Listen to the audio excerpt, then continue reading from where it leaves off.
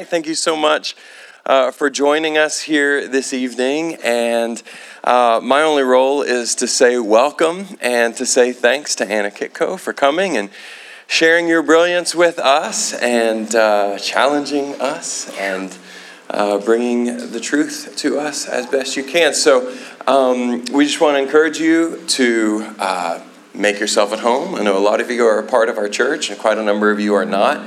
Either way, we're really glad that you are here, and also let you know that after Anna has shared for a while, there will be a time for Q&A, correct? Correct. There'll be time for Q&A, and that'll happen at these two positions where you can see the microphone stands are, and you can line up as you have questions. And we're trying to be as COVID conscious as we possibly can. We know we've got people coming from different setups and different sets of expectations, so we're just going to try to play by all the rules to be as comfortable for whoever the highest concern may be in the group. We want to be welcoming to all. So with regards to that, if you won't, please grab the microphone, but instead just approach the microphone, give it a little bit of distance. That'll maybe help people feel a little bit more comfortable. And we hope that, speaking of feeling comfortable, if you do have questions, you will not hesitate at all. If you would, make Anna feel welcome. Put your hands together. Thank you for coming.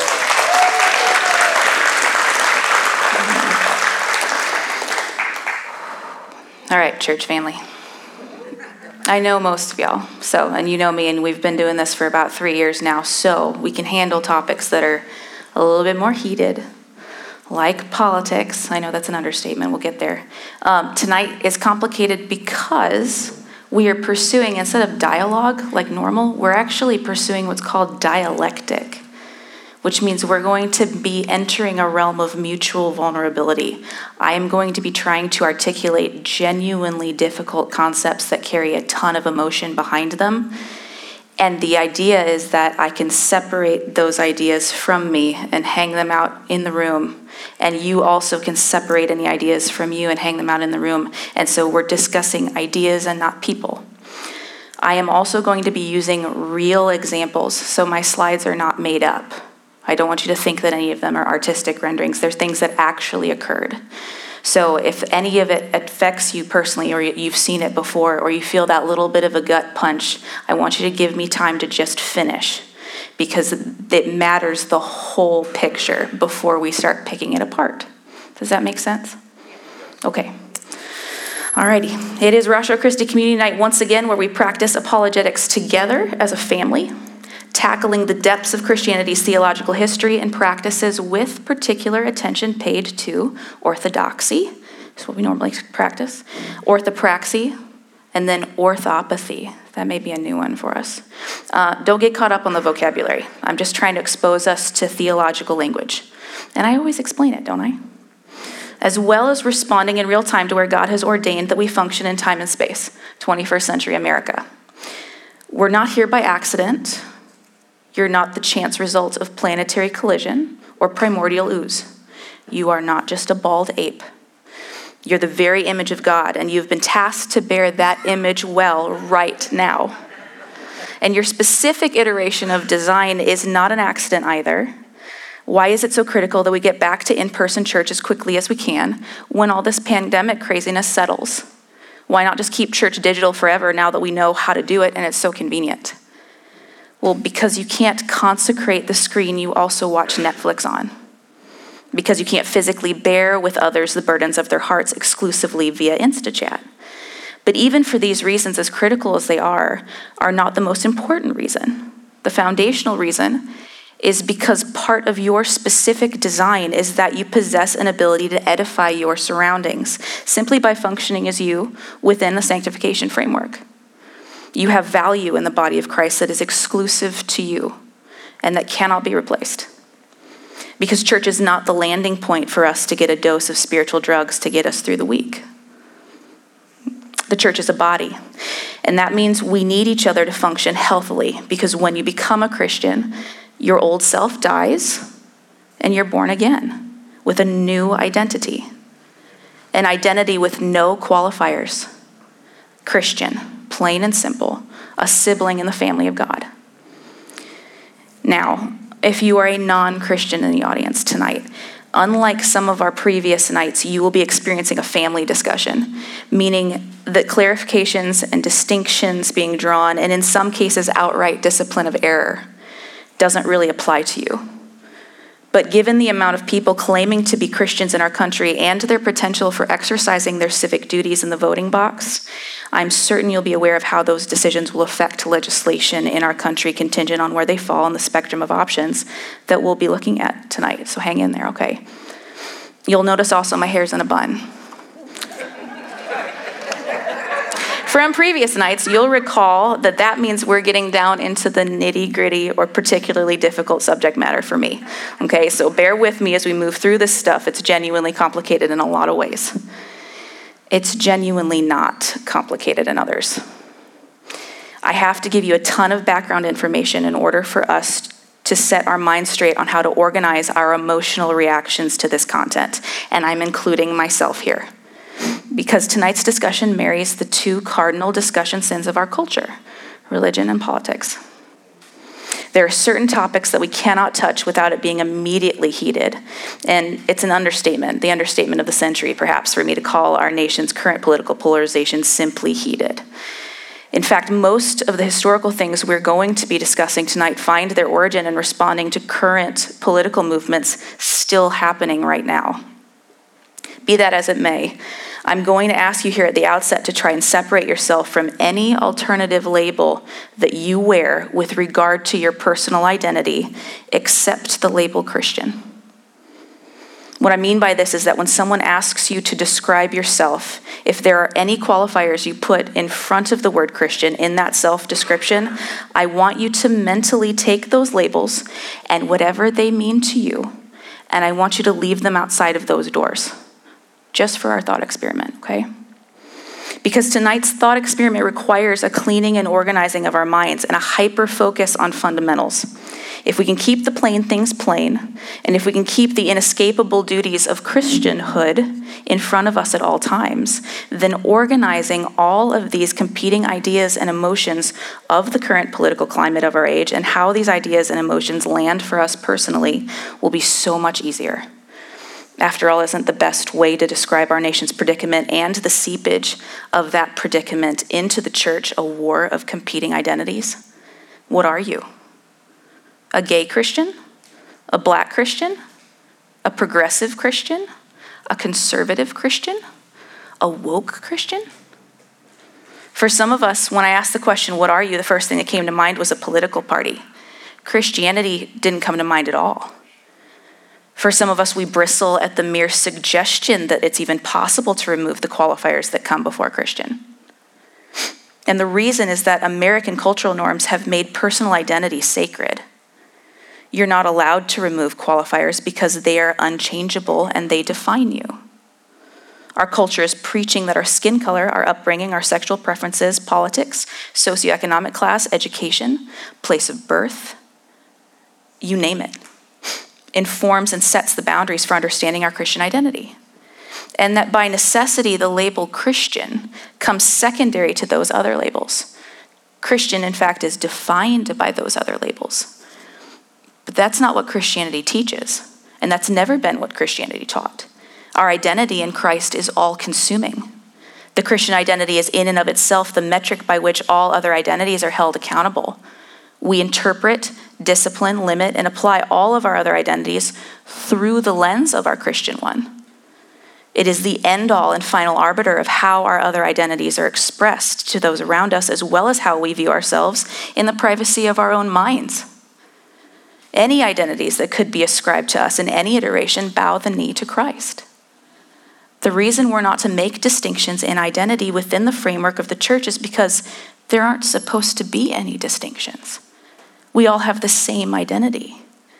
The reason there isn't a black church and a white church is because there isn't a black Savior and a white Savior. We all go to the exact same Jesus in the same heaven. And for our loved ones and neighbors who insist they do not desire our Jesus, the place where they will go when they die doesn't distinguish between skin colors there either. So is it any wonder then to observe that since we, in this cultural environment, struggling to come to terms with this rapidly advancing identity cult threatening to unseat the entire point of dying to ourselves and being raised anew in Christ, and knowing that our political ideology is an outgrowth of our religious beliefs, find ourselves completely at a loss as to what to do when faced with political decisions that are immeasurably more complicated? How should a Christian vote in America, for example? Which political party is the Christian one? If we think one presidential candidate is really bad and the other one is also bad, but hopefully a little less bad, then don't we have to choose between the lesser of two evils? We watch on social media as members of our congregations debate whether or not Jesus was a socialist. We watch others Photoshop MAGA hats on him instead. All of whom are convinced that if you're a real Christian, you will be compelled to do the same. So how did we get here? How could members of the same body be at such great odds with each other? I'd like to suggest to you that one of the issues amongst several that we'll be focused on tonight is that for some of us, in response to the identity insanity that we are being browbeaten with, has been a well-intended elevation of yet another qualifier in front of the word Christian. And that is the label American. And even if this isn't done verbally, I see it being done through certain attitudes and responses by members of the body. And like all qualifiers, innocent and well-meaning descriptors tacked on to Christianity begin as something tame, but rapidly in congruence with the reality of sin becomes dangerous over time. Hence, the questions we have been receiving both here at RC as well as in amongst the church. Hence tonight's topic. So now that you know why this topic was chosen, say a prayer for me and let's consider some frameworks that have been undercurrents both in American culture at large as well as within the context of the church. I really think that considering each of these puzzle pieces will help us get a grip on what's going on so that we can respond accordingly. The difficult part here, though, is that we are dealing with movements of ideas that don't necessarily have formal definitions. They're movements of mood and of ideas and of attitudes and emphasis. So as I tack on names to these movements, I need you to know that they are simply placeholders for clarity so that you can follow me mentally. The public figures and the corpus of their work within these issues that I am going to give as examples may never refer to themselves by the labels I'm going to use. The labels are my suggestion. They're not formalities, and you'll understand what I'm getting at in a minute. The first thing we need to talk about is the fact that we are living in a post-Christian era. Our cultural norms are sourced in Judeo-Christian values, but they're taken for granted or have lost sacred meaning. We're living in a world where there's Christianity proper, the things we talk about on nights like this, the official teachings of Christianity through its history and the expectations God has for those he calls his own, regardless of what setting they're in, and the population that lives those expectations out. That's Christianity proper. And then we have Christendom, or cultural Christianity. These are the things that have become social or cultural norms that are shared across many different faiths, but whose source was Christian originally. Things like going to church on Easter, even though you don't believe in God and you want to please your grandmother. Things like placing your hand on a Bible to swear the truth before giving testimony, regardless of what the witness's actual religious belief is. Things like praying before a session of Congress. Things like a 6-day work week. It's the going through the motions that are identifiably Judeo-Christian, but there's no depth of meaning behind them sort of thing. In God we trust, but the God to whom they refer is left vague. Understand what I'm getting at? Fine. If you're a philosophy kid, then Jean-Jacques Rousseau's social contract should be coming to mind. 15 years before America became a nation, Rousseau's work was published covering study after study of previous successful empires and what they shared in common. And what Rousseau observed is that these empires always possessed a civil religion, meaning that there was always some set of beliefs that served to cement a society together and unify the state. These elements include some type of deity, the notion of an afterlife, a justice system that rewards virtue and punishes vice, as well as an overall tolerance of religious pluralism. So, for instance, take the Roman Empire.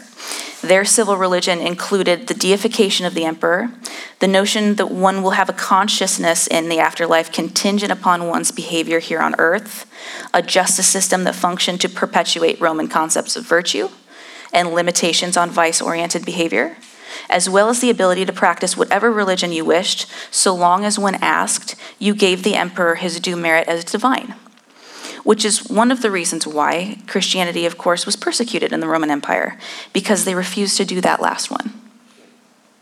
Rousseau observed that there were shared behaviors within that civil religion as well.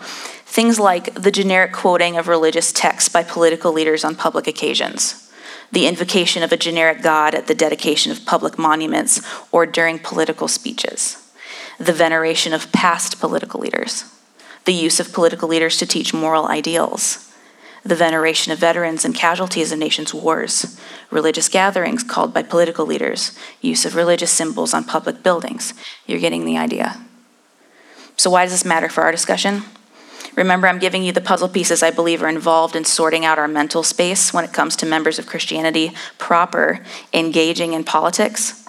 So for this puzzle piece, I am going to suggest that for the empire we find ourselves in currently, that our civil religion looks an awful lot like Christianity, even though it isn't. The ease with which genuine Christians trying to piece together what their civic duty might look like is high here, because the line between true Christianity and American civil religion has been historically a hair's breadth apart. The cement that holds our society together and unifies the state has been traditionally very Christian looking. The symbols and the prayers have been familiar. The virtues that we have focused on in our justice system have been traditionally commandments 4 through 8 of the 10 Commandments. The prayers said at the dedication of public monuments utilize familiar vocabulary, whether the person speaking is a Christian or not. My point being, when civil religion is a warped mirror image of our own, it's easy to confuse the two, and it's even easier to forget that there is a distinction there that must remain clear. A distinction that is becoming wider and increasingly more evident the further the civil religion reflects the religious preferences of our day, which is what successful empires do. When our founding fathers brilliantly sifted through previously successful civil religions, they kept what they believed would work and threw out what they already knew wouldn't. And Judeo-Christian values are extremely pragmatic for a new republic, emphasizing individual liberty. Judeo-Christian values are not pragmatic when it comes to the issue of sovereignty, however. The acknowledgement of a specific sovereign, be it a heavenly one or an earthly one, was unacceptable to the colonists who had just rejected their king. Hence, the birth of Enlightenment philosophy dressed in the favorite fashion of 1700s America, Christianity. The American civil religion reflects what is seen as most cohesive for the society it serves and for the function of the state and the success of the state's endeavors, which is not necessarily going to remain appearing Christian if Christianity falls out of fashion as the cohesive agent amongst the people. And I think I'm not exaggerating when I say, and fall out of fashion it is doing, and rapidly. Okay, so for puzzle piece number 1, driving the mood and attitudes of believers, I am suggesting that many of us, myself included, habitually conflate actual Christianity with American civil religion, because historically they've appeared so similar, and it's been a long enough period of time for memories to be foggy that there is indeed a distinction there. We should expect the civil religion to reflect the culture of our day, and the culture of our day is increasingly and alarmingly anti-Christian. Which brings us to puzzle piece number 2. How are Christians responding to the threat that the most comfortable political climate we've ever experienced in any society for the history of the church supposed to respond? We don't want to be ungrateful for this gift. Our loved ones have given their lives to maintain this gift. How could we possibly not fight for the freedoms we've come to enjoy? And what precisely does fighting in gratitude and to further the American ideals elsewhere in the world so that others can enjoy them supposed to look like? Are we supposed to work and focus on making the government a Christian one? Well, for some believers, yes, that's precisely what we're supposed to do. And in the lifetime of every single person in this room, that is what an entire swath of the Christian population has been working toward on all sides of the denominational spectrum. If you haven't heard the words I'm about to use before, that's all right, because you have definitely run in circles where these beliefs have been promulgated, but not necessarily by name. This movement is called Christian Reconstruction, or in most cases, dominionism. Remember, don't get caught up on this vocabulary. I'm throwing big words out there for you to simply see. I don't expect you to memorize them. I am trying to expose you to these concepts so that you can identify them for yourselves when you're out and about and considering your own theological paths. Dominionism is the argument that if God gave his people dominion over creation to subdue it, then there is a biblical mandate for Christians to occupy and control all secular institutions. Or to put it succinctly, take over the world, beginning here at home. For the denominations on the, call it, Presbyterian side of the spectrum, the discussion was centered around theonomy. Theos meaning God, nomos meaning law. Or the belief and focused emphasis on that the judicial laws of the Old Testament should be observed by modern societies. In the 1980s, several prominent theologians came out in favor of this position, arguing that if every part of the human experience is touched by sin, then even one's thoughts are affected by sin, and that means human knowledge is tainted by sin. The only way to have true knowledge is by running our thoughts through the lens of Scripture, as it is the only source we have for knowledge that is not tainted by sin. This means that all non-Christian knowledge is sinful and invalid, and this means any institutions failing to utilize Christian knowledge are sinful and invalid. This means that our government needs to reflect Christian knowledge, and the final conclusion being that this means that Christian supremacy should be the civic duty of all Christians. In particular, the works of Rush Rushdoony became widely circulated in these circles due to his emphasis on the reinstitution of capital punishment for things like homosexuality, adultery, public blasphemy, the list goes on. From the theonomist perspective, the American Constitution should be used as the vehicle through which biblical law is implemented. On the other side of the denominational spectrum, the Pentecostals also in the 1980s sprouted their own version of this dominion theology called Kingdom Now. Instead of focusing on the penal codes, they instead focused on spiritual warfare, arguing that God has been looking for humans to help them renew the world since the fall, since God called these people apostles and prophets, and since the Apostle Paul seemingly outlines 5 ministry categories and their hierarchy in Ephesians chapter 4, verse 11, well, then we should be looking for apostles and prophets doing the same thing now. And if the body of Christ will yield in submission to their ruling apostles and prophets, then these individuals will take control of the kingdoms of this world. Kingdoms they interpret as 7 spheres of influence, as opposed to physical nations per se. And if you've been trained in 5-fold ministry thinking or the 7-mountain mandate, this is where this comes from. The point being that this theology focuses Christian civic duties toward the aim of conquering each kingdom, one of which is the government. So, no matter where you are personally and where you focus yourself denominationally, you've been exposed to these thoughts because the functional conclusion of this school is, if you're serious about being a Christian, then you have a mandate to be theocratically visioned. And for the way you engage your civic duties to employ that vision. It is an emphasis on American Christians' sin being a failure to actively promote America as a Christian nation. When you head onto social media and you see these interviews from citizens decrying the notion that there are all these Christians out there who are trying to turn America into a theocracy, those fears are warranted. Christian Reconstruction has that precisely in mind. And when entire swaths of people dress up in Handmaid's Tale uniforms to protest certain legislation that Supreme Court nominees, for example, that they believe are going to use their civic duty to bring about this change, we should not immediately respond by rolling our eyes. Yes, in most ways they are confused in that not all Christians view the world this way. But at the same time, their suspicion of moves to unify the church and the state are not without merit. There are a lot of folks who are very concerned over these movements, both within the church and without.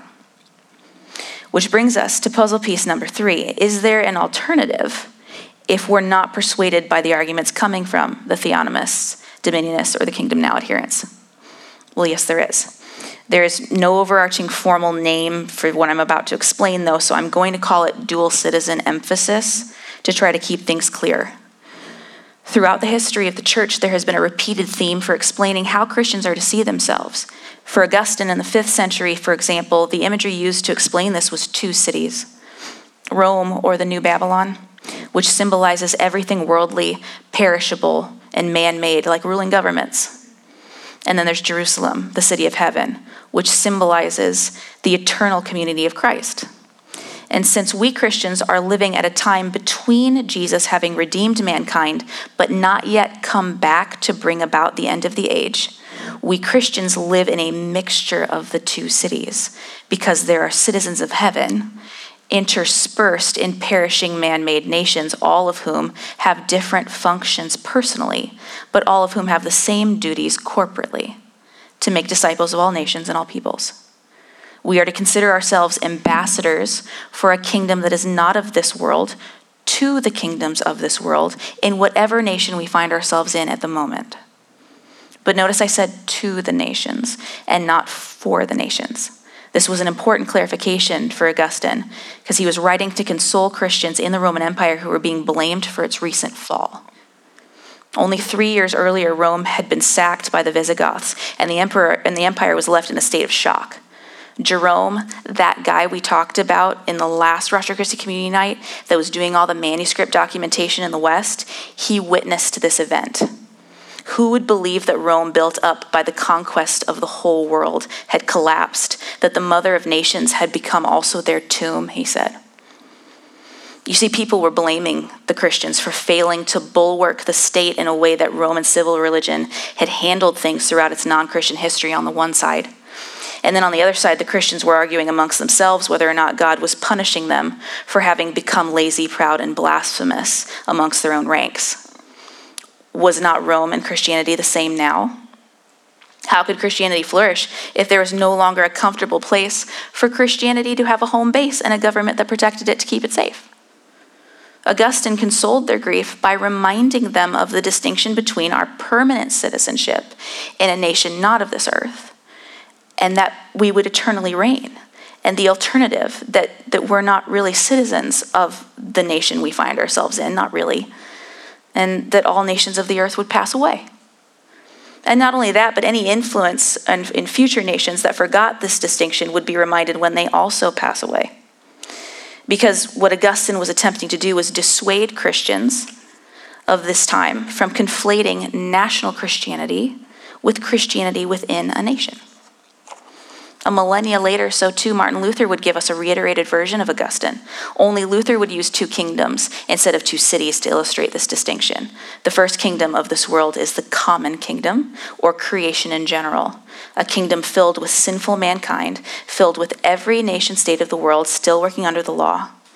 In this first kingdom, mankind, using reason and their will, works under natural law to perform outward appearances of righteousness. And what I mean by this is that the people, and consequently the nations at large that represent them, give lip service to moral universals, but do not recognize nor submit themselves to the Bible or the working of the Holy Spirit. It is for this reason that the sword is needed, as these nations are constantly at war with each other, consumed with their own advancement. This is why Luther argues there are verses in the Bible counseling Christians to buy a sword and be prepared to protect themselves. This is also why there are verses exhorting Christians to be reminded that God is sovereign even over the rulers of these nations, and that they are to submit to their ruling authorities insofar as those ruling authorities do not encroach on the work of the church. Because the orderliness of governance is there to help promote and encourage the peace of the first kingdom. After all, is it not true that as image bearers of God, whether they're believers or not, humanity is equipped with an innate understanding of how to carry out these tasks? And it is this great mercy of giving humanity an intrinsic understanding of how life ought to be that restrains evil behavior in a fallen world. God's mercy is so great that even in rampant disobedience and idolatry, that he moves and works even their rebellion toward general order of our social spheres, everything from politics to economics. It is for this reason that Christians, therefore, are not to engage in anarchy, for example. It is the reason that we are not to break speeding limits or cheat on our taxes, for example. Which brings us to the second kingdom, the spiritual kingdom, or the kingdom of grace, the kingdom to which all true Christians belong. The kingdom that does not need the sword, and by which verses in the scriptures calling for passivity in the face of oppression, like the Sermon on the Mount, belongs. In this second kingdom, we wage spiritual and intellectual war by tearing down arguments of the mind, as Paul reminds us, and spreading the gospel. Luther uses this two kingdoms model to understand, therefore, the relationship between the church and the state. The temporal first kingdom, the state, has no authority, nor will it ever have authority in matters pertaining to the spiritual second kingdom, because this second kingdom, Christ's church, is the ultimate and irreplaceable representative of redemption in the present age. Through the cross, Christ's redemption alone broke into a fallen creation and established a beachhead for the coming kingdom that will be completed when he returns to judge mankind. The church, therefore, reflects this reality in both its internal activities as well as externally in the world at large. And under this model, then, the primary role of the church is to preach the word, administer the sacraments, and lead believers in worship. This, in turn, edifies the body of believers so that they can pursue their individual callings as they engage the common kingdom in both their vocation as well as their everyday lives. And since this is the calling of the second kingdom, it would be wrong to tack on alternative callings. The church is a representative of the Redeemer, not the Redeemer himself. Therefore, the church ought to be concerned with obedience, as opposed to being a redeeming agent of the common kingdom, come what may. Change in the world toward the better will come as a natural consequence of our obedience to Scripture, and not because we are ourselves implementing social change. In effect, we're to believe and walk out this book on an individual level, and our King Jesus will take care of the rest. It's not our concern how nations rise and fall. We have a job to do, and that job does not change based on where we find ourselves existing or what laws are passed. If the laws of the land permits our churches to function without harassment, praise God. And if the laws of the land do not permit our churches to function, we rebel by ignoring those laws and carrying on with our duties anyway, no matter the consequences. The only thing anybody can do to stop the church from doing its duty is to kill us, and that is what our mindset is supposed to be. So, for adherents of this dual citizen emphasis, our focus as far as we see ourselves ought to be responsible citizens, curbed and defined by both outwardly by way of civic duties, as well as patient ambassadors of a kingdom not of this earth, inwardly by way of motivation and attitude.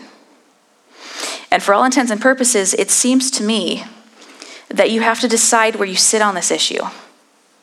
Are we as Christians to be intentionally pursuing and taking over the world for Christ by way of our governments, or are we instead to patiently wait in obedience to the word until Christ comes back and exclusively does that for us? Because I suspect that for this third puzzle piece, for most of us, we've never realized that we need to decide. We tend to personally be non-committal, or at the very least uninterested in doing any real deep theological thinking on this subject matter. We kind of avoid doing any heavy lifting here, and instead let others do the heavy lifting for us, and then we kind of join their ranks full sail regardless of inconsistency, because at the very least it makes us feel like we know what we're doing. Perhaps I'm only talking about myself, but I do this stuff for a living. And even I'm distracted and drawn by political pundits, arguments for this, that, and the other thing. Who has the time to do all this research, honestly? And is it not the right thing to do when overwhelmed with conflicting political information and incessant talking heads on whatever favorite media outlet we watch, to look around at the rest of Christianity in America to see how they're responding? Certainly moving in unity toward one candidate or another will help drive policy in a direction that favors Christianity, right? How could that possibly not be our default position? Well, which brings us to our last puzzle piece. What happens when we allow this distinction between dominion theology and two kingdoms theology to blur? Or perhaps not think about these things at all? What happens when you take a society that dresses in the Christian fashion but fundamentally rejects Christ, and you combine it with the human predicament of sin? Well, it's the same things happened in every single society for the history of mankind. Idolatry is what happens. The human heart is an idol factory. Humans make for themselves idols that look like them or what they want to be true. And they do it at the drop of a hat and always have. Anything but God will do. Everything from golden calves to emperors, anything but God. And so in our particular case, the American iteration of this is idols fashioned in Christian clothes. Idols that have an outward appearance of Christianity, utilizing the same shared vocabulary, but completely false. And they bear the name Christian, but when you delve past their superficial pretensions, you realize quite quickly that you're dealing with an entirely different deity. And like in most cases, these idols lay in the pitfalls on both sides of the road. So if your preferences tend toward one side of the theological spectrum, you'll be more easily persuaded and less guarded against one type of idol. But if your preferences lie on the other side of the theological spectrum, you'll be persuaded by a different version of that same idol. A version of that same idol that will undoubtedly appear more palatable to us, depending upon what we like. No person is safe, and no nation is safe from this potential reality. Let me show you what I mean. The first idol I want to point out is called Christian Progressivism, a worldview that can be best summarized as Christianity for people who don't like Christianity. You come to this belief as you are, and you are told that you are perfect, just as you are. Anything and everything you want to be true is true. Truth, in fact, is simply a developing personal journey into understanding our own intrinsic divinity. And because you are divine, then all of those icky parts of the Bible that says that you are a broken, sinful wretch, you can ignore. Because after all, isn't God love? And how can God be loving and exclusive? And clearly the Bible was written by a bunch of misogynists and homophobes. So instead, we're simply going to focus on Jesus, the meek and mild mystic. Jesus taught in parables, right? So the Bible is simply a set of metaphors that can help you unlock your acceptance of yourself. After all, if God is the source of life, I worship God by living. If God is the source of love, I worship God by loving. If God is the ground of being, I worship God by having the courage to be more fully human, the embodiment of the divine. And since these outdated myths no longer apply to us today, then anything they have to say about holiness is outdated as well. The view of the cross as a sacrifice for the sins of the world is a barbaric and primitive concept. So instead, we focus on heaven being achievable here and now. Who knows if there's really an afterlife? The job of the Christian is to focus on the here and now, to liberate society from the powers on earth that are oppressing humanity. This savior theology stuff, telling individuals they need healing, is actually racist because it breeds a bigotry that says people are struggling on earth because of their sin, instead of because of oppressive power structures. We don't want savior theology, we want liberation theology. We do not think ourselves into new ways of living. We live ourselves into new ways of thinking. Any of this sound familiar? There is nothing even remotely accurate in any of these things, moods and attitudes, as far as claiming that these things are Christianity. But they sound nice, don't they? With this idol and those who bow to it, we find the performance of enough religious activity to gain a sense of well-being, without a true devotion to Jesus. The redefinition of scriptural truths to accommodate culture, talking a lot about God in a general sense, but very little about Jesus Christ as Lord over your life. Seeing protection and blessing as goals to be achieved, rather than byproducts of a loving relationship with God, and celebrating ongoing sin while still claiming to know God. Listen to me here. Taking a human agenda and usurping God's authority to make it sound like you have God's backing is called taking the Lord's name in vain. You may recall from Sunday school that this is so emphatic a no from God that he wrote it in stone himself. And yet we're still regularly seduced by this. This idol feels familiar in that it's dressed in compassion and a compassionate invitation to deal with real feelings of brokenness, which is indeed Christianity. But instead of giving us the answer to the invitation that Christ is both Redeemer and Physician, and there is no amount of brokenness that he cannot mend, this idol turns you away from Christ and toward an answer so hollow and feckless, it will numb you into spending your entire life in the church, only to find out in the end that Jesus has no idea who you are, because you've never actually met. That's Matthew 7.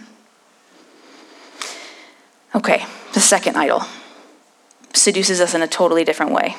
Instead of being dressed in compassion, understanding, and inclusivity, it dresses in devotion, loyalty, and protection. Mimicking Christ's role as a shepherd of his flock, the idol of Christian nationalism entices us and those who bow to it to view America as our savior and America's success with the success of the kingdom of God. This idol seeks to merge the Christian identity with the American identity, such that the American interests become increasingly and often simultaneously seen as Christian. This idol rallies its worshipers under the guise of patriotism to begin placing American flags in sanctuaries, to sing the Star-Spangled Banner in lieu of hymns, and to pledge allegiance before engaging in the sacraments.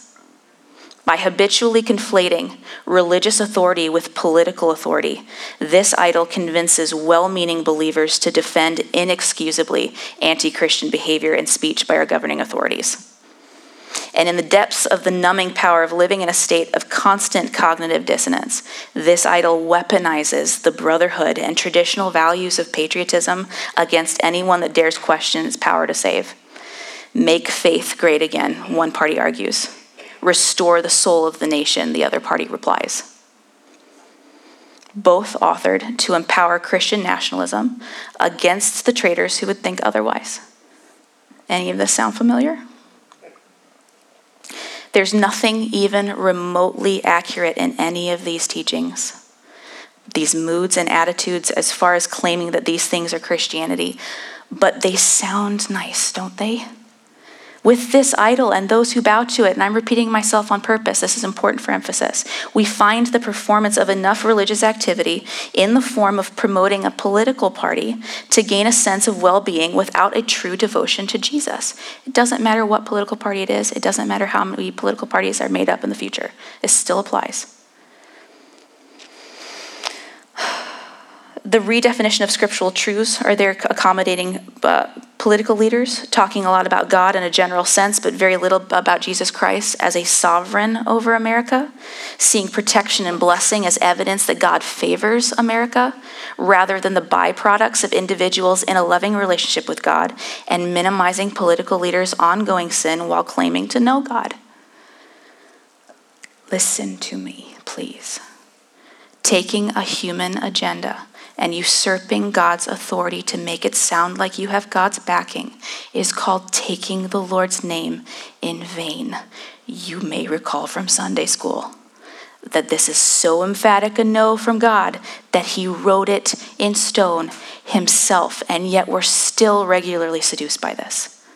This idol is familiar in that it speaks in the language of devoted love, care, and defense of virtue like loyalty, sacrifice, and the brotherhood of man. But instead of giving us the comfort that Christ is both protector, sovereign king, and there's no amount of wars, refugee crises, riots, or loss of liberties that surprises him or runs outside of his providential control, this idol turns you away from Christ and toward a solace so hollow and feckless, it will numb you into spending your entire life as a political pundit, only to find out in the end that Jesus has no idea who you are because you've never actually met. And now you have in front of you all the puzzle pieces, or at least the ones that are apparent to me. Competing voices all vying for airtime in your brain. And now comes the easy part of the thought experiment that I promised at the beginning of this talk. We engage in the tried and true pastime of being obedient to the first commandment, and we take a spiritual bat to these idols. Christianity's success is not tied to the success of alternative identities.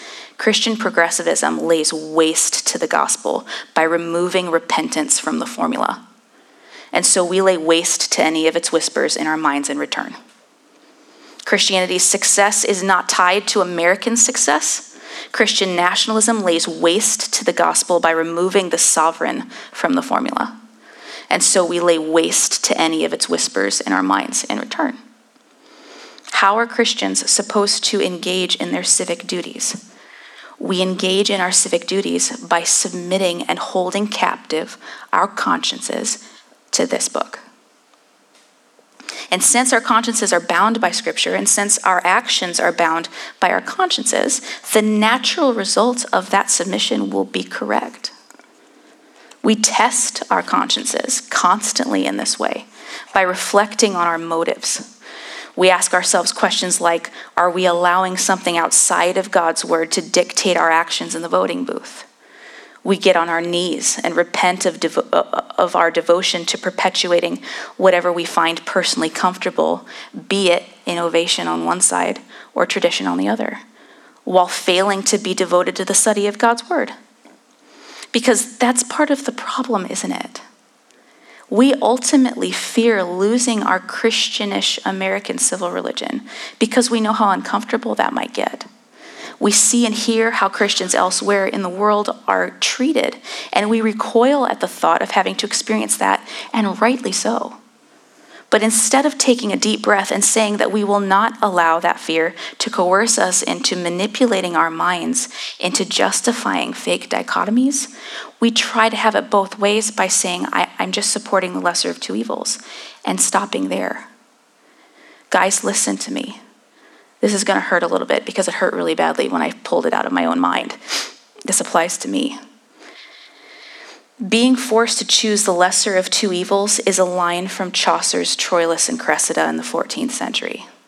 It was employed by a Christian mystic named Thomas von Kempen 100 years later in a devotional he wrote that became popular, and that didn't actually use that phrase in the way that we employ it today. But the crucial piece of information that you need here is that choosing the lesser of two evils isn't in the Bible. The Bible says, flee all evil. 1 Thessalonians 5:22, this is real, takes the concept a step further and says, don't even have the appearance of evil. And Romans 1:32 reminds us that we will be held accountable not only for the evil deeds we do, but also when we give approval to those who practice them.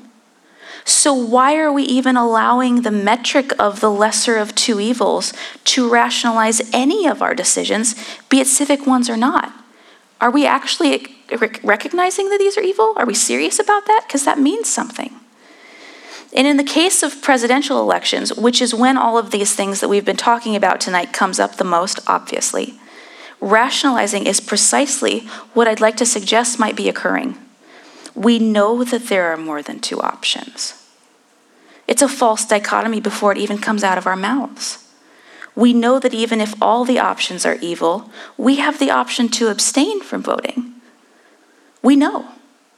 But the human heart is an idol factory, and so it begins inventing new fake sins to try and bind the Christian's mind to disobedience to cultural idols. Fake sins that sound convincing to us, like you're just throwing away your vote, or abstaining is unpatriotic and ungrateful to the men and women who've laid down their lives for that right. And they are convincing because men and women have truly sacrificed their lives to protect that right. And pragmatically speaking, failing to vote for one of the two biggest political parties doesn't look like it will amount to a hill of beans, really. And in some people's minds will even fuel the greater of the two evils. Church family, God is not uniquely concerned with American elections, but God is supremely concerned with his church. It's time for us to get very raw and very real with ourselves and to ask of our consciences, who do you fear more when you go to the voting booth? Your friends, neighbors, and family members' judgment, or the judgment seat of God? If your conscience, redeemed, healed, and saved by Christ, informed by prayer and dedication to this book, is identifying candidates as evil, encouraging you to verbally identify them as evil to others, and convicting your soul that they are indeed evil, then why, loved ones, are you not tossing voting for these people as far away from you as humanly possible? That is an option. Because being unpatriotic, this is going to be hard. Being unpatriotic is not a sin. Throwing away your vote is also not a sin. And I don't know about you, but both my granddaddies fought Nazis, and they'd be team cap through and through. But they were Christians first. And if they were here, I am convinced they would agree that their sacrifice for our freedom to vote was never intended to be set against disobedience to a conscience held captive by Scripture. I could be wrong.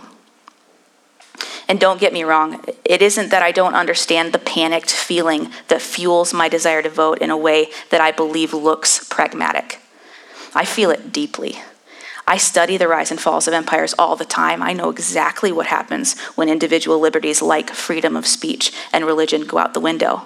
Because when it inevitably happens, is they start rounding up people with microphones giving talks like this. And where they take them usually isn't pleasant, to put it nicely. But this book says plainly that I am to expect that sort of treatment. And this book says that I am to be prepared for my obedience to Christ to potentially be the reason my life ends at the hands of an inhospitable government. So the fact that I'm not experiencing that right now is an outrageous blessing. But the blessing is not mine to wield or withdraw. God alone controls that. The idol factory of my heart, producing the notion that I have any ability to perpetuate that blessing, even to the point of justifying disobedience, is absurd. The idols my heart is producing are absurd. They're irrational even.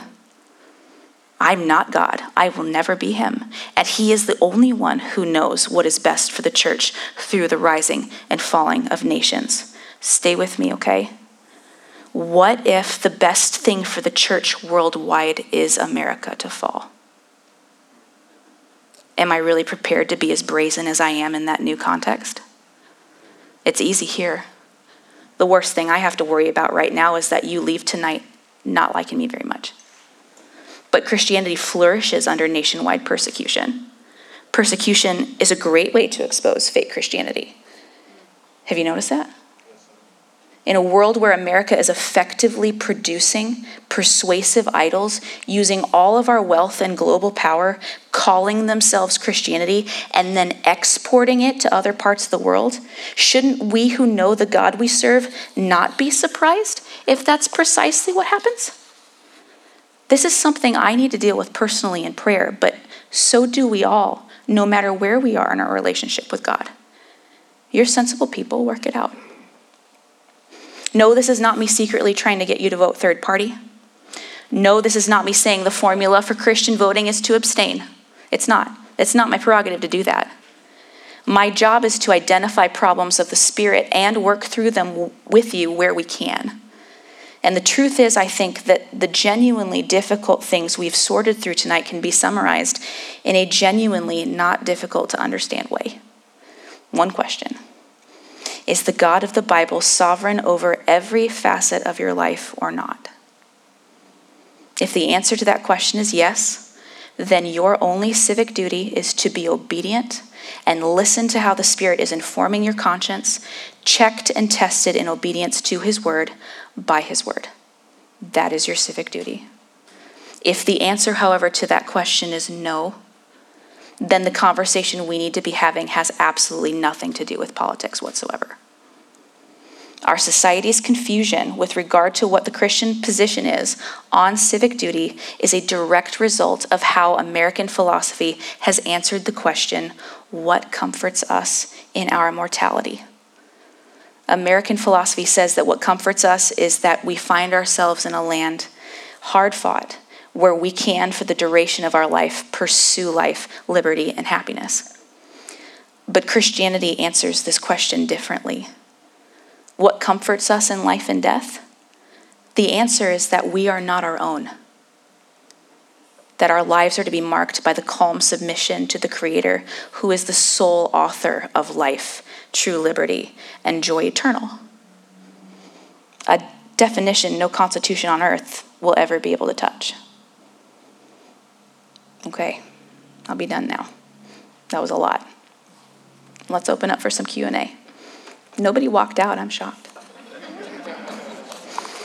Did I punch too hard? Remember, you can ask any questions you like. It doesn't have to be on a topic for tonight.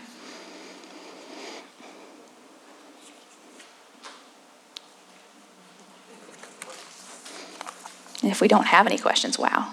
Okay, good. Hey, Anna. Hey. I know why you put your hair up and ask for prayer. So it's kind of weird that you brought this subject up. I guess 2 weeks ago, we were in a multi-church revival, and the focus was to put your focus on Christ and Christ alone, not Christ plus anything, just Christ. And it's really opened our eyes as the churches that were involved. It was really, really good. And that's where I put this too, is, if we just focus on Christ and Christ alone, then everything else falls to the side. And if we put our trust in Him for our eternal life, then why can't we put it in Him for everything else? Nothing else matters. And so this really went along with the revival that we got out of, and I appreciate it. I have a brother, an older brother, that called me just 2 days ago, and he was talking about something political, and he said, "Why is no one doing anything?" He said, "I feel like I need to just drive up there now, and all this stuff," and all that was coming to mind too, and he's just so tore up inside, and he don't know what to do with that. And I hope that I can get this to him somehow, and I think it'll help. It'll be up on the YouTube channel. I say shortly. I gotta wait for editing and stuff, but the podcast comes up almost immediately. The guys here at the Vineyard are crazy fast. Good. I don't know how they do it, but this content will be available. And if you subscribe to the YouTube channel, you'll get an email when it comes up. Okay. Yeah. Thank you. My pleasure. Hello. So this is not directly political, but it's part of the messaging that's out there, I guess. It's okay. And a wrestle that I have had, and just reading a bunch of books, various Christian authors and things, and trying to just sift the church's role, not in politics so specifically, or like you're mentioning, our civic duty, like to vote, but more so Jesus mandates to us to care for widows, orphans, the poor. And so I have worked at the border with the refugees coming across with Samaritan's Purse, and have a heart for the folks on the fringes, whether it's the poor in America, Sure. Whether it's, people who are fleeing those kinds of circumstances. And just, I feel like, I know it's very dangerous to say the church as a whole. You're allowed to be dangerous. Or the right American church, right? We are being mutually vulnerable and talking through these things. One of those modifiers, the American church, right? It's okay. It's all right. So in my personal experience as a part of churches, I feel like because we don't know what to do, we don't do as a group. And then as an individual, it's really hard to figure out, do I just dive in someplace and start trying to make a difference? So I don't know if you can just kind of speak to that tension, because I know that's part of the appeal for that church I didn't have a name for, which you're calling Christian Progressivism, which is very much about the things that sound like what Christ tells us to do. And so I feel like I'm a pretty conservative Christian, but when I talk about feeling drawn to do more in these areas, I feel like a lot of people look at me like, are you one of those? Oh, absolutely. So, yes, yeah, absolutely. Major issues where there are things that are simultaneous that weren't ever supposed to be set at odds against each other. And even the term Christian progressivism can be understood by different ways, which is why I gave the examples that I did, so that you understood the specific type. Because I worry when we're talking in theological cases as opposed to political cases, it's real quick to be like, oh, that means politically liberal. Right? And it doesn't always mean that. It means theologically liberal, which is a total different thing. So one of the things that I feel I see on a regular basis is this dynamic between how am I as a Christian supposed to tell the government how I want the government to represent me to solve these problems, like the problems at the border.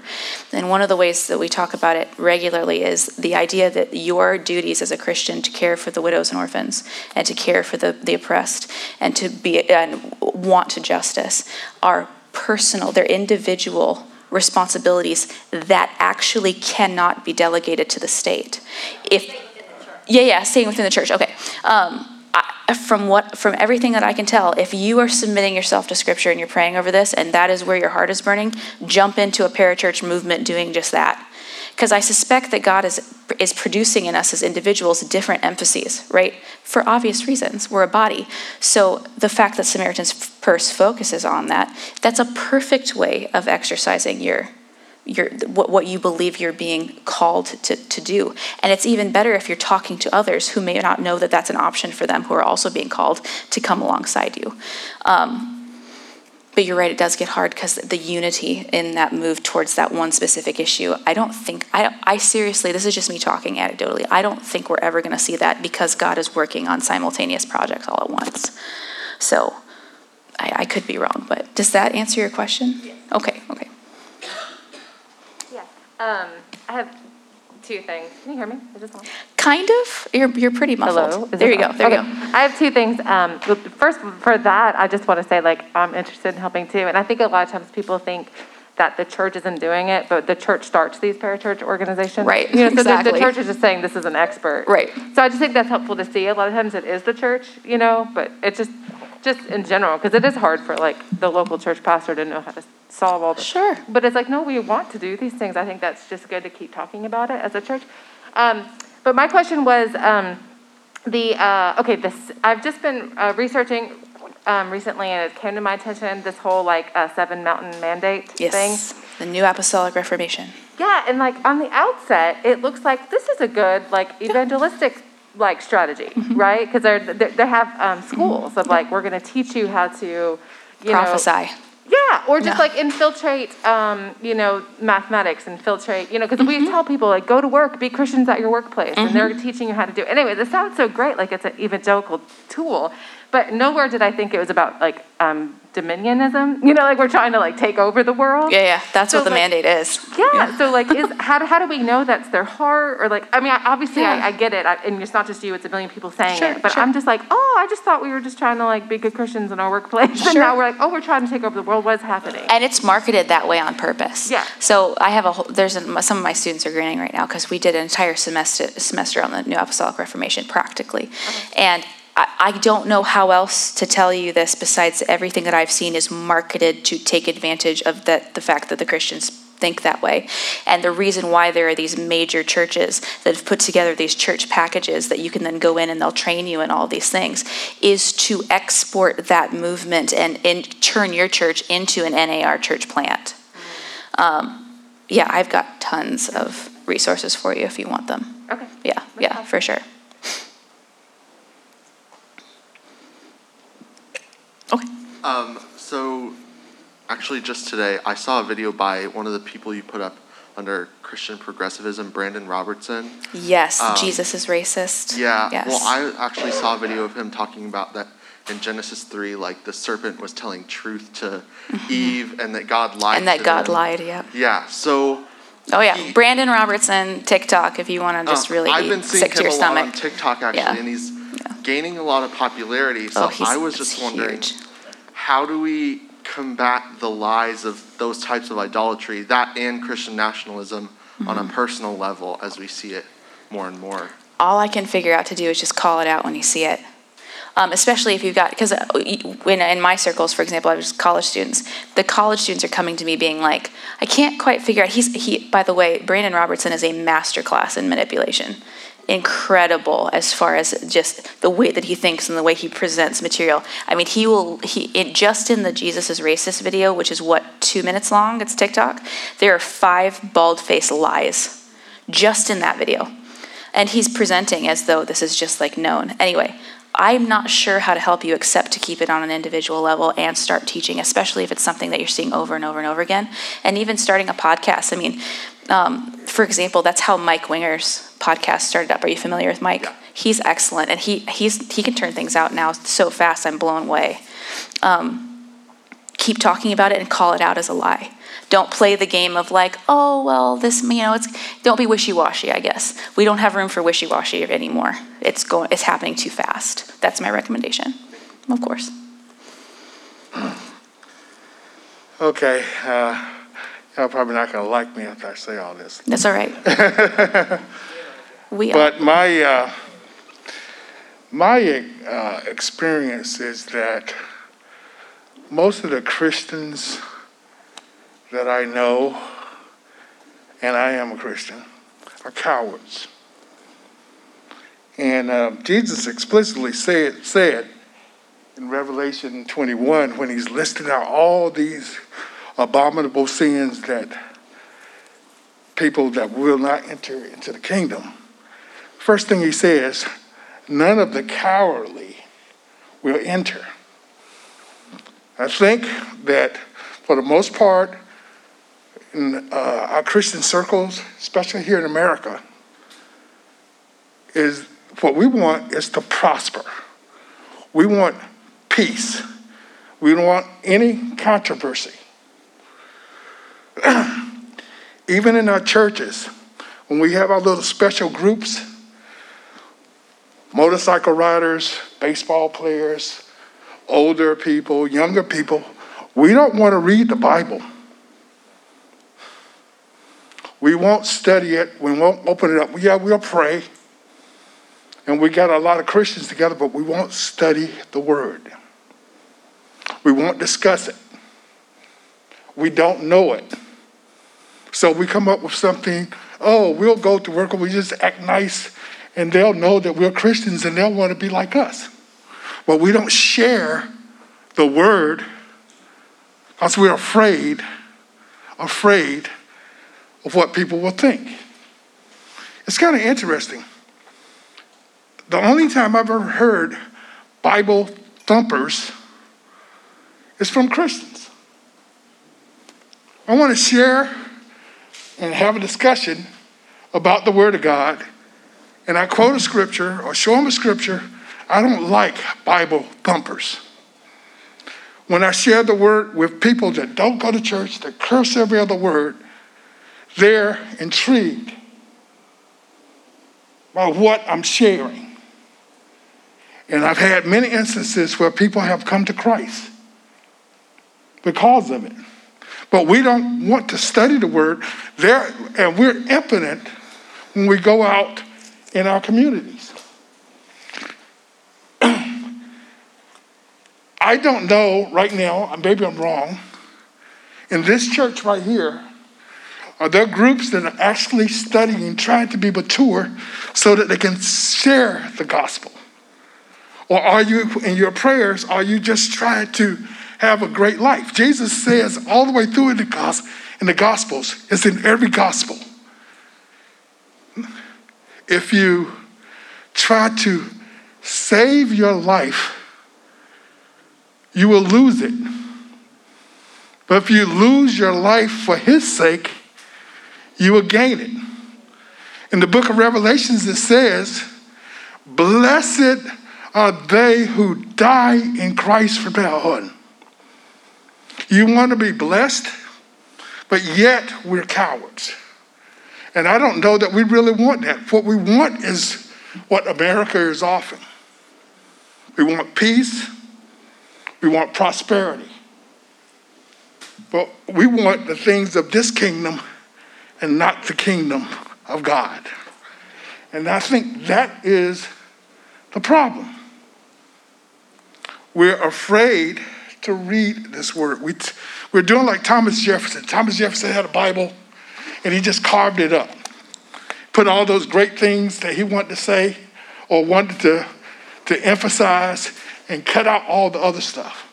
And that's what we do. We don't want to hear sound doctrine. And actually, that's a prophecy. Because in Timothy, it says, men will no longer endure sound doctrine, but heap upon themselves teachers that will tickle their ears. In other words, we go to church and somebody comes up with a message that seems to bless us or justify us. And it's an American message. It is an American message. It's peace and prosperity. We need to get you a pulpit.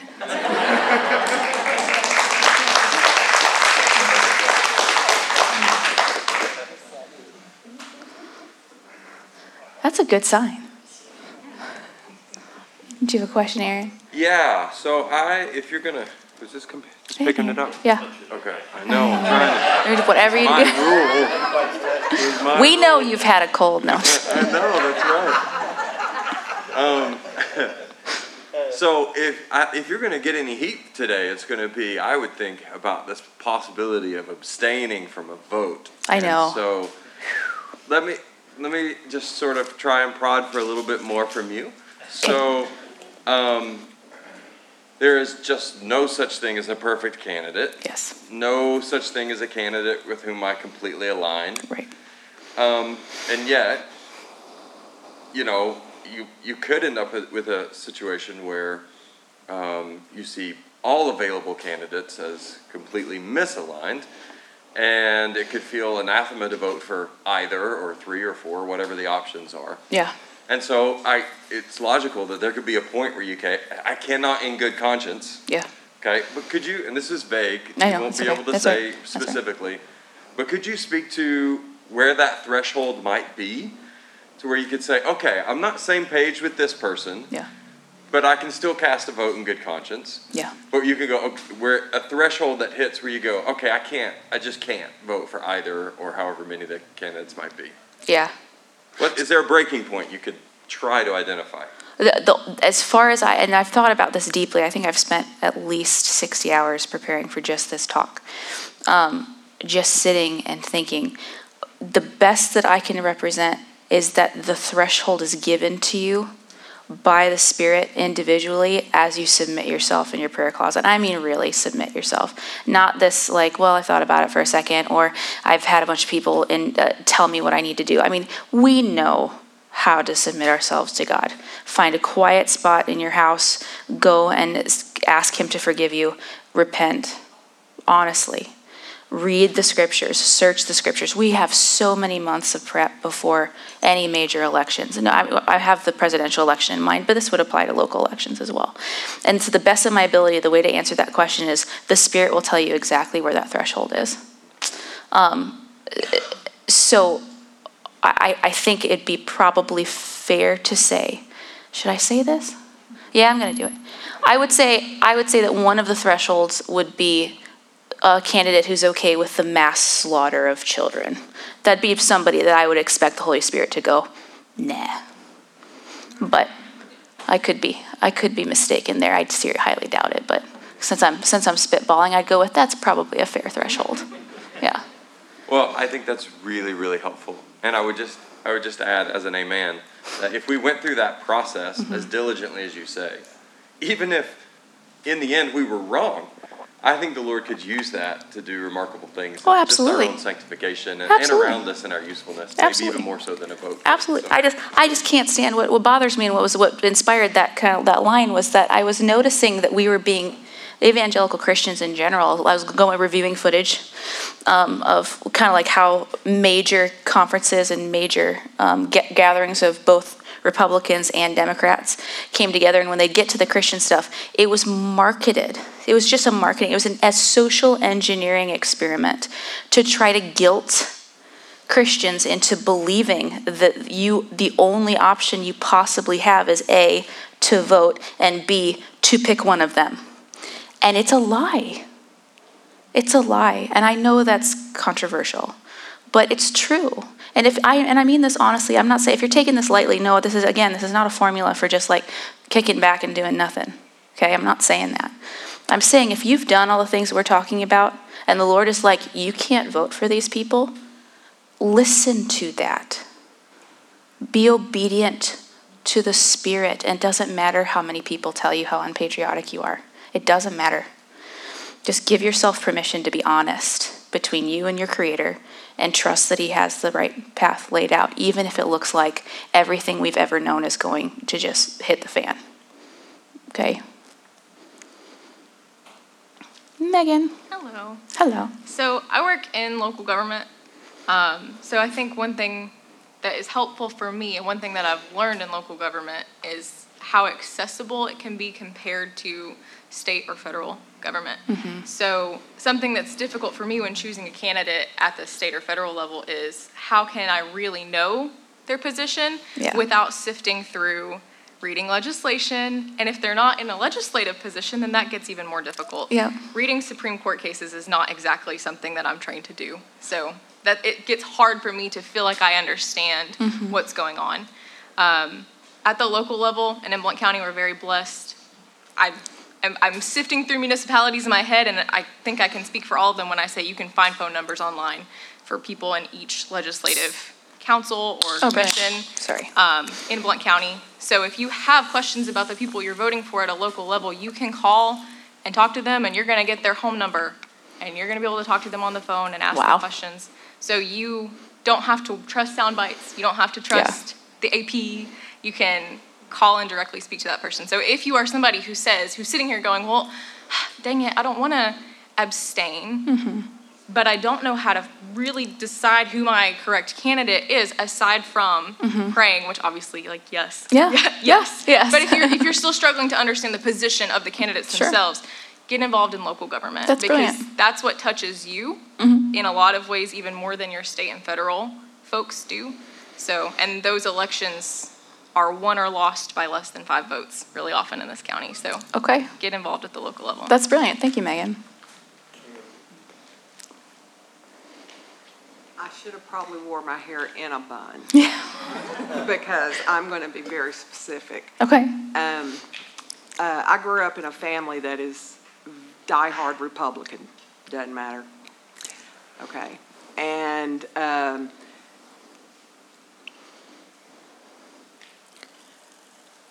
I have tried to, I've even said the words, I chose the lesser of two evils. I've said that. That's come out of my mouth.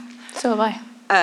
But when you I feel like, I remember as a Sunday school rat kid thinking, or being taught many, many years ago, about how, like in China and in places in Asia, you would have to secretly go and have your faith, to talk about your faith and things.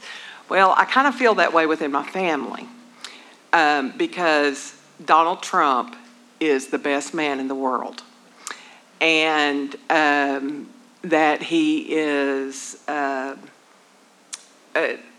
we're just all going to hell because now we have a Democratic president. Much less to say I can't even say the words what they think about the vice president. Oh, okay. Yes. Yeah, gotcha. All right, because it's multi-focused. I personally, my mother ran for state senate. Oh, wow. So they are very deep in politics. Okay. So I focus myself on being nonpartisan.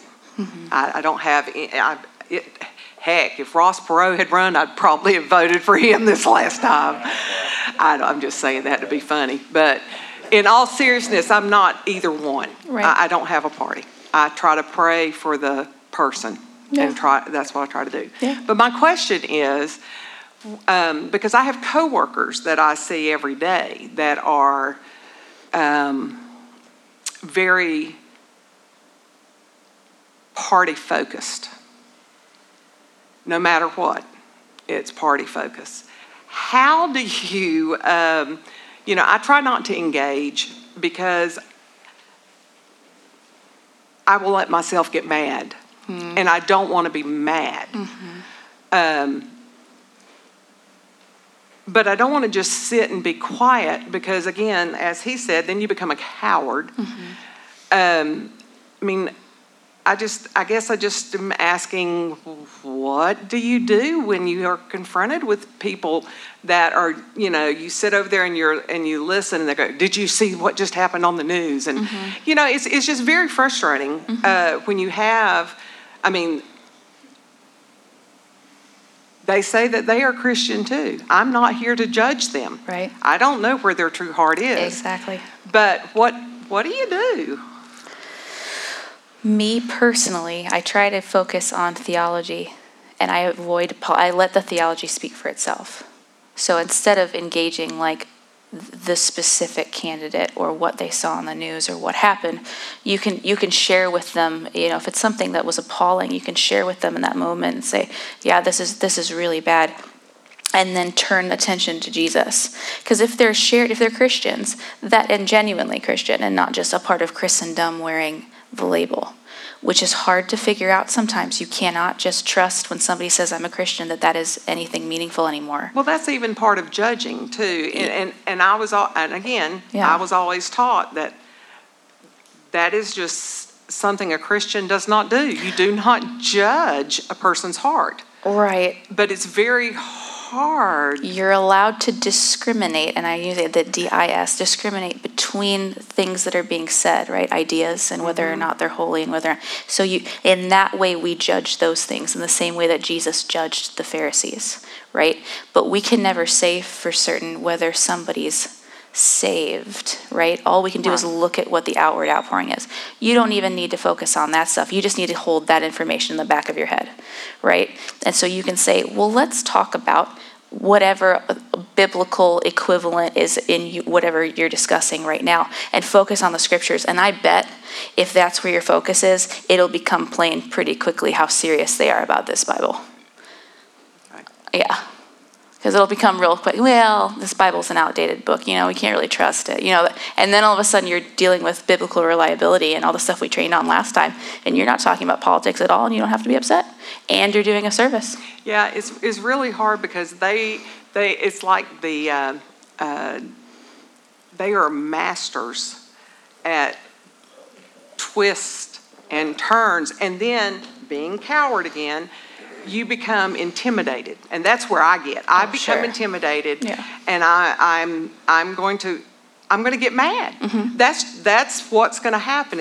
That is what is going to come out of me, and it's just extremely hard. It's extremely frustrating, especially within my family. Sure, and that's normal. Which I'm thankful to say live in another state, and I don't have to deal with them on a regular basis. But I'm fixing to go see them for 10 days, so I'm really getting myself ready. But, in all honesty, it's just, it really is a very, to me, that is very difficult, I think, to navigate. It absolutely is. It absolutely is. It's near impossible. What you do is you get a bumper sticker that says Apologia with Anna, which I will give you. And then you send them to the YouTube channel. You just go, what do you think about this Poppin' J Millennial putting on a microphone talking about politics? I've been talking on it, and I don't want them to. Yeah. So just turn them out. Will they recognize your voice? You can send them the podcast. It's impossible. I don't know how to help you. It's a case-by-case basis, except prayer and honesty. I mean, that's all you can be, is honest. And as you practice, and it does get easier with practice, it really does. And sometimes your family's the best to do that with, because they'll forgive you and they still love you. No. Oh, no? Okay. Well, then. I am dead serious. There's no black, it's black or white. If you're serious about practicing, really, and I know you are serious, so I don't mean that in a disparaging way or anything, but I do this with our students, and I will pose as, they can pose as whatever person they're trying to talk to, and then just listen to me speak back to see if that's helpful. We can do that. We can do that dynamic play. I do that. I do see undercover Mormon all the time, and I do undercover Jehovah's Witness and undercover atheist, and and they have to respond to me. So role play can be really effective if you're nervous about giving the gospel, or not the gospel, but just talking about in general about difficult subjects. It's easy, way easier with practice. Just an option. Hi, Caroline. Hi, Anna. I have to touch this because I'm short. It's okay. That's okay. Okay. Anna, I initially came to you personally when I found, on the heels of the results of the election, I found my heart pounding. Mm-hmm. And to give a little backdrop to that, I am a first-generation immigrant to this country. Very grateful for the freedoms experienced here. I'm also, I won't claim to have read the volumes that you have, but I am very interested in history. Being from Korea, I'm keenly aware of the difference between North and South. Mm. I have family members that I've never met because of what happened in Korea, and I'm very familiar with personal accounts of torture. And you know, too, far better than I, what happens in totalitarian governments / communist governments. And with that backdrop, I wanted to come to you and hear anything you had to give me to help me process this fear. And I thought, is this just an arrow from the enemy? Is this just something in my spirit that I'm really sensing accurately as impending doom? And what do I do with it? And I'm glad to say I don't feel that dread at an emotional level. And I had to preach myself back to steadiness, that all the things you presented here. And I might throw in an exchange I had once on an airplane ride where a very proud Korean woman, she would say, Korea first. And she said, so you're an American citizen, you've lived in these different countries. Do you think of yourself more as American or Korean? And she was really hoping that I would say Korean because, this. Right. And that's where I was born. And Korean, Korea's the best and has kimchi and, taekwondo. And we should be really proud. And what I said to her, and this was 20-some years ago, I said to her, there's actually a category you haven't listed. I am first and foremost a Christian. Mm-hmm. And she went, huh. And I said, having said that, my identity is a spiritual identity first and foremost. Mm-hmm.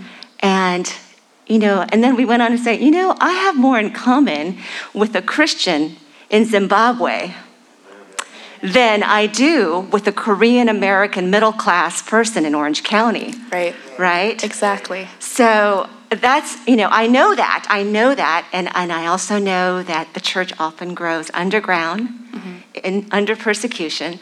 But I was saying to the Lord, I don't like pain. No. I don't like discomfort. Yeah. And that's just honest truth. But let's step back a little further there. Okay. What I was thinking when I voted wasn't in terms so much of thinking through the paradigm of evil and lesser evil. Mm-hmm. I already recognize human beings are flawed. And I think that was brought up already. Yeah. What I was thinking of is which platform, and I'm looking beyond personality too. Right. Which platform would promote freedom, right, including freedom to advance the gospel. Mm-hmm. Prosperity, not so that we can have, nice homes, but prosperity so that devoted Christians can build wealth and support missionaries, which we saw coming out of this country in the 19th century in the droves. It was because of rich Christians supporting missionaries that the missions movement was what it was. So, those are the thoughts going through my mind. So maybe a different way to look at evil or lesser evil is every person has to vote their conscience, and I respect that. Right, exactly. Or not vote according to conscience, which, weighed heavily on me too. But what do you think of a Christian? And I'm still just processing. I'm going to go home and be processing for many hours. I know. But that's part of dialectic. It's totally right now. Okay. I'm going to go home and go, why did I say that? But what I'm thinking right now is, what do you think of the Christians as saying, I voted for the platform that would protect freedoms, not because I love, and this is tricky because we easily make luxury and comfort idols, right? Yeah. But let's say we really do have pure hearts and just say, it's not that I love luxury and comfort, but I am, as a Christian, trying to alleviate suffering. I don't want suffering to come, not just for Christians, but for anybody that can deviate from whoever the powers might be. So how would you respond to that, or give me some input on that? I don't find anything wrong with what you said, especially because of how thoughtful you were in going in to do it. And that's the critical component. If you're submitting yourself to Scripture the way I know you already do, because we know each other, and that's where you arrived, that's the conclusion you arrived, I don't see anything wrong with that. And Christian liberty is a real thing, and it extends all the way to our civic duties. So if that's what the Holy Spirit was talking to you about, and that's where the emphasis was for you, I don't see anything innately wrong with voting that way. Where I see a problem is when it's the willful blindness of not submitting yourself to the scriptures and just kind of blanket, hey, I think that this party represents me well enough, let's just keep going with it. And here's why I have this problem, is because the 1856 election that set the stage for the abolition of slavery was the first time our country got so fed up with the two-party system that they all voted for the brand new third party. It's the third party called Republican, with a candidate that then became Abraham Lincoln. So I just don't. It's the willful blindness that I would like to. It's the laziness kind of, where we allow political pundits to inform us what the Christian duty is. I don't like that. Political pundits are not to do that. We are to submit ourselves to the person that says what our civic duty is. And it needs to happen on an individual level. So the fact that you were that thoughtful, I would never come to you and be like, nah. I would be like, go, do it, be obedient. That's exactly what you're supposed to do. Because I don't know what God's got in store. And I don't know how Christ is moving America. And I never will. All I've got is submission and obedience. So I'm sorry that that's not as satisfying as it could be, but I don't see a problem with that. It's when people are being willfully disobedient by never submitting themselves to the Bible. They never pray about it. That's where I see problems. And that's why I think some of the idols and some of the pictures that you saw, for example, I'll show you this. I brought it with me. This is the American Patriots Bible. Oh. Yeah. This is very well intended, done by, I believe, genuine believers.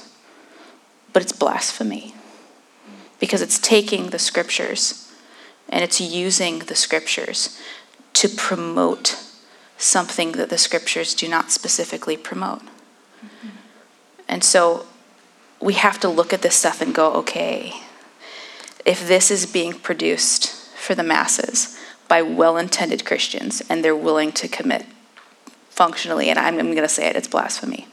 And I know that's harsh. But it is. And if your own apologist can't call this stuff out on the floor, man, we're in trouble. It's when I'm seeing this stuff that I go, we got to talk about this. We got to get real detailed about what's going on in here and how our hearts are reasoning things out. And maybe, and this is me talking about myself, half the time that I took to take this was me just going, how do I isolate whether or not I'm telling the truth? Right? Or I'm my authentic witness, and what am I doing to submit myself? Which is why you spent the vast majority of this talk inside of my brain. So that's all I got. I can't go further because I don't think the scriptures will allow me to. I'd like to. There's a big part of me that wants to just start browbeating politics, but I can't do that. I would be stepping outside of my role. Thank you. My pleasure. Thank you. Okay. 2 more questions and we'll call it good, okay? All right. I just wanted to, this is completely different than what you're talking about. Totally fine. But, you know, when you're talking about progressive Christianity, and I kind of feel like people, and I don't want to make a specific, but like our youth today, and even like 20s and 30s, are like, there's some crazy stuff happening. Oh, yeah. And like, I mean, I've seen like Abraham Piper, you know, like the TikTok stuff and everything. I mean, I'm off social media now, but I'm reading about it. Oh yeah, it's so sad. And a lot of like Christian singers and I just learned about this woke stuff recently too. And so I wondered if you could like speak to some of that and maybe speak to like how to deal with these kids, and because they're being fed so many lies and they've lived with social media their whole lives, and they just, like, it's all this social justice, and they think they're making this big statement, and they're really all just being the same. So I just wondered if you could just speak to that. Sure. You will never be able to anticipate everything that'll come up, especially with the progressive stuff. And I'm a fairly optimistic person. I am not optimistic about our future, especially for our youth, because they're all about this stuff. It's going to get a lot worse before it gets better. What you're describing is called deconstruction, or what they're calling deconstruction, yeah. And it's a bunch of Christians getting up and saying, well, no, none of this is real. This is all fraud, and I'm completely disillusioned, and here's why, X, Y, and Z, and making these videos. Tons of content's out there. And I mean this kindly, and I mean this not knowing these individuals personally, but when I have personally witnessed deconstruction and walked with people personally with this, it becomes extremely evident that they never were Christians to begin with and had no idea. And so what they're really deconstructing is Christendom or cultural Christianity, which is the rational thing to deconstruct because it's a fraud. So they're actually extremely reasonable, and they're being very honest. And the focus, and I think if I'm understanding your question correctly, the fear of your own children, for example, or the youth, how do you deal with this? The way I handle this is I focus on what authentic Christianity is, and I browbeat them on it. Because just like when you teach a teller at a bank how to identify false currency, you don't just give them a tons of false currency at all. You hand them real currency and you make them study it, feel it, smell it, take a look at the watermarks. Because if you know the real thing, it doesn't matter what comes through those doors. If it's not this, it's not this. And so you're safe that way, in that you've taught them what they need to be able to, whatever comes through that door, doesn't matter. That's my recommendation. Yeah. Last question? Sure, thanks. I'm just wondering how you would go about reconciling dominionism with the biblical mandate to go forth and make disciples of all nations. I don't think they're the same thing. I just want to be able to articulate why they're not. Like, you want me to step into be a dominionist, for example, and try to defend the position? Yeah, well, they're going to use that exact scripture to say, I'm doing the right thing. Yeah. Right. Oh, yeah. And these are believers, and I want to make sure that's clear. This is, I don't mean to intend, I think it's fairly evident based on how I spoke to you tonight that I'm pretty encamped in the two kingdoms position personally. I'm not persuaded by dominionism. But these are believers, and I guess the only way that I can see to handle that personally is to focus on the fact that dominionism has not existed and for the entire history of Christianity. It's a relatively new movement when you look at the rest of the believers. And so I would start with, if that's how we're supposed to interpret that scripture, and we have hundreds and hundreds of years of Christians hearing from the same Holy Spirit as the one that we're hearing from now, why are we coming to a brand new understanding of that scripture? And see what they say. Now, I don't really encounter a lot of dominionists in this area. I can encounter the mentality when people are trying to describe what they're doing. And for the most part, that the Seven Mountain Mandate stuff, the New Apostolic Reformation stuff, I'm usually teaching against most of that material personally. So I just don't encounter it a lot here to deal with personally. I have a colleague who is fairly theonomist that I could talk to, and I could show you some of the detailed arguments on YouTube, and I'll give those to you if you wish. Because some of the guys that I put up there, for example, I've noticed that guys like James White and Jeff Durbin recently have started to move in those circles, and they're extremely articulate members of the body of Christ that would probably be able to do a better job than I ever could to understand that position. And I'm sorry, I don't mean that as a cop-out. I don't want to misrepresent it, because these are brothers and sisters in Christ who are trying to come to the scriptures honestly and walk it out. So yeah, check out. I put Wilson up there, didn't I? Yeah, okay. His stuff, he's like the spearhead for this whole movement, the theonomy movement. And then Rush Rushdoony, which his stuff is right here. If you really want to read in detail what the argument is, that's who you need. Past that, that's it. But there are podcasts. I can give you more details after if you want. Yeah? Thank you. Okay. Well, would you guys thank Anna so much?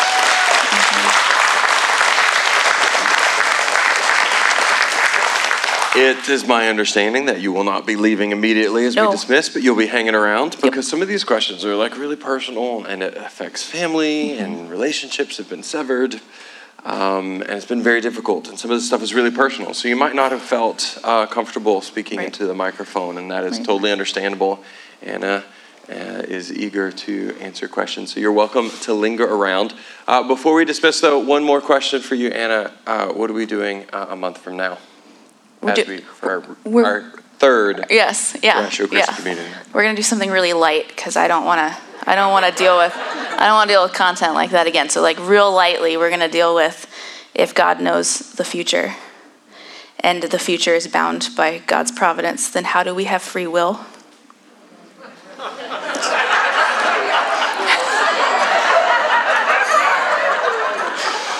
Do you remember the date for that? I don't. It's the end of May. It's the end of May. It's 4 Sundays it's from like, today, yeah. I believe. Yeah. Sam, do you remember? No. I don't remember. I'm sorry. I'm sure The there will be. 23rd. Thank you. Once again, Natasha Thank you, comes through in the Natasha. clutch. Yeah, 23rd of May. Do you have anything else for us? Nope. Come and talk to me if you need me. I love y'all. I'll see you next month. God bless you guys. You're dismissed.